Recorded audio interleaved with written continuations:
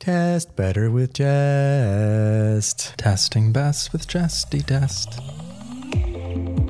Today is Tuesday, May 21st, 2019, and you're listening to the official Vue News, brought to you by Vue Mastery. I'm Adam Jar. And I'm Greg Pollock, and you can find links to all the stories we talk about at news.vuejs.org.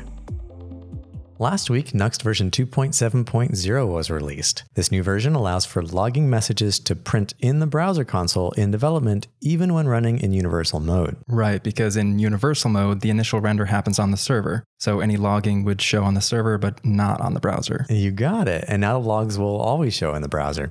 Also, when you create a store directory and start building out Vuex, Nuxt will automatically detect the directory so you don't have to restart. There's also 10 fixes, 5 features, and some TypeScript updates you can read about in the release notes.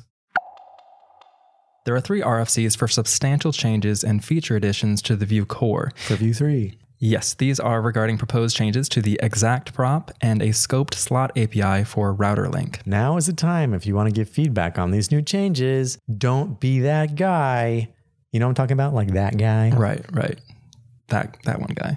That one guy. Yes. Who's like...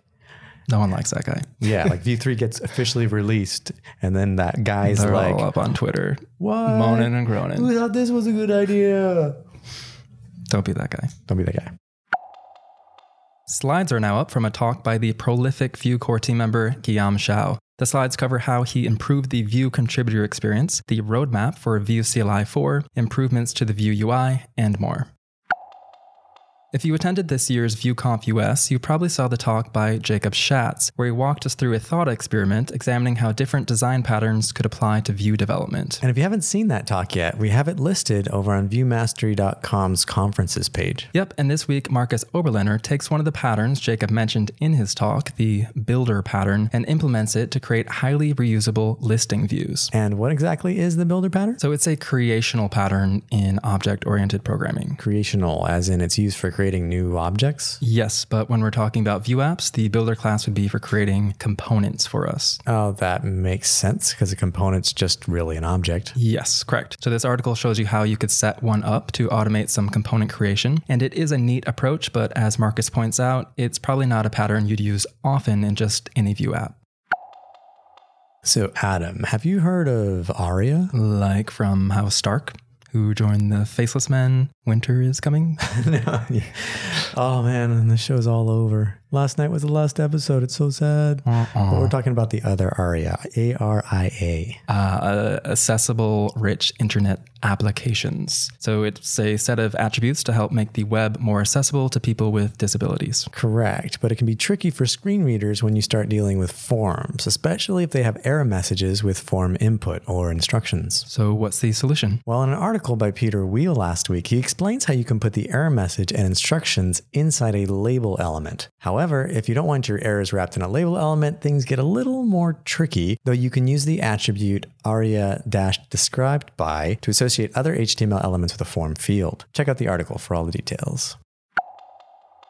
The team from Hasura.io recently released a free course showing how to use Vue with GraphQL to build a fairly advanced Vue app which has an authentication system and a to-do app built in. GraphQL, if I remember correctly, gives you the ability to send database-like SQL statements with your API calls, so you can avoid fetching more data than you need and avoid making multiple API calls. Yeah, and you can even write complex queries with relationships right there in your Vue application to pull data, so there's less of a need for a complex API server. And with GraphQL, to change data, you write mutations. Not Vuex mutations. No, GraphQL mutations. And you can also write these things called subscriptions, which connect via WebSockets to let you know if the data you're querying for changes at some future time.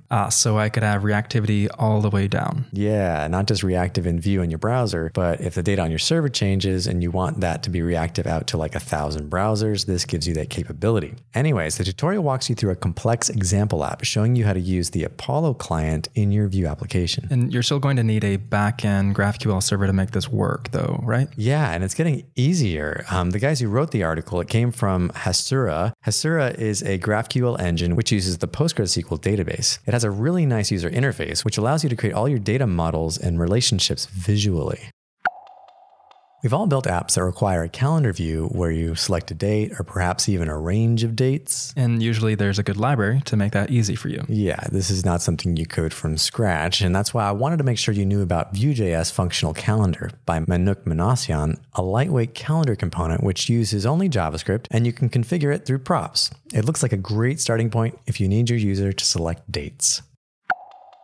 So if you were to create a color picker, which allowed users to access the colors code in hexadecimal, RGB, and HSL format, how would you start building that? Like, go find a library that someone else wrote already to do that. Okay, but if you did it from scratch, how would you start? I'd go find a library that somebody else already did that, and then I would copy them. Okay, well, you're wrong twice. Okay.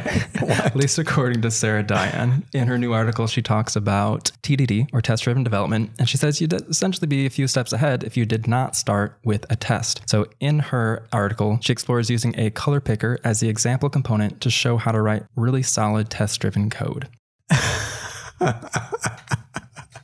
What? That did not end how I thought it was. I thought you were going to be talking about like how to build a color picker, and it turned out to be a story about doing test-driven development. Correct. Yes.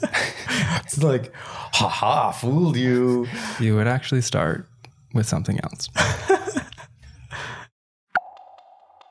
Speaking of testing, Achuna Mali continues on this topic with his recent article, where he shares his tips on unit testing Vue components. Tuna with the pro tips.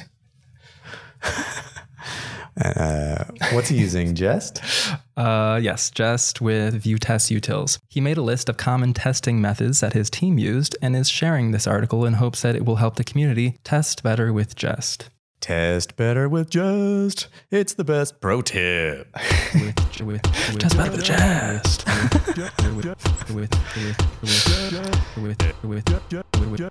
Thanks for listening to the official Vue News. Join us for every leak. Every leak. Join us for every leak. Join us every week for the latest news in the Vue community to get your pro tips.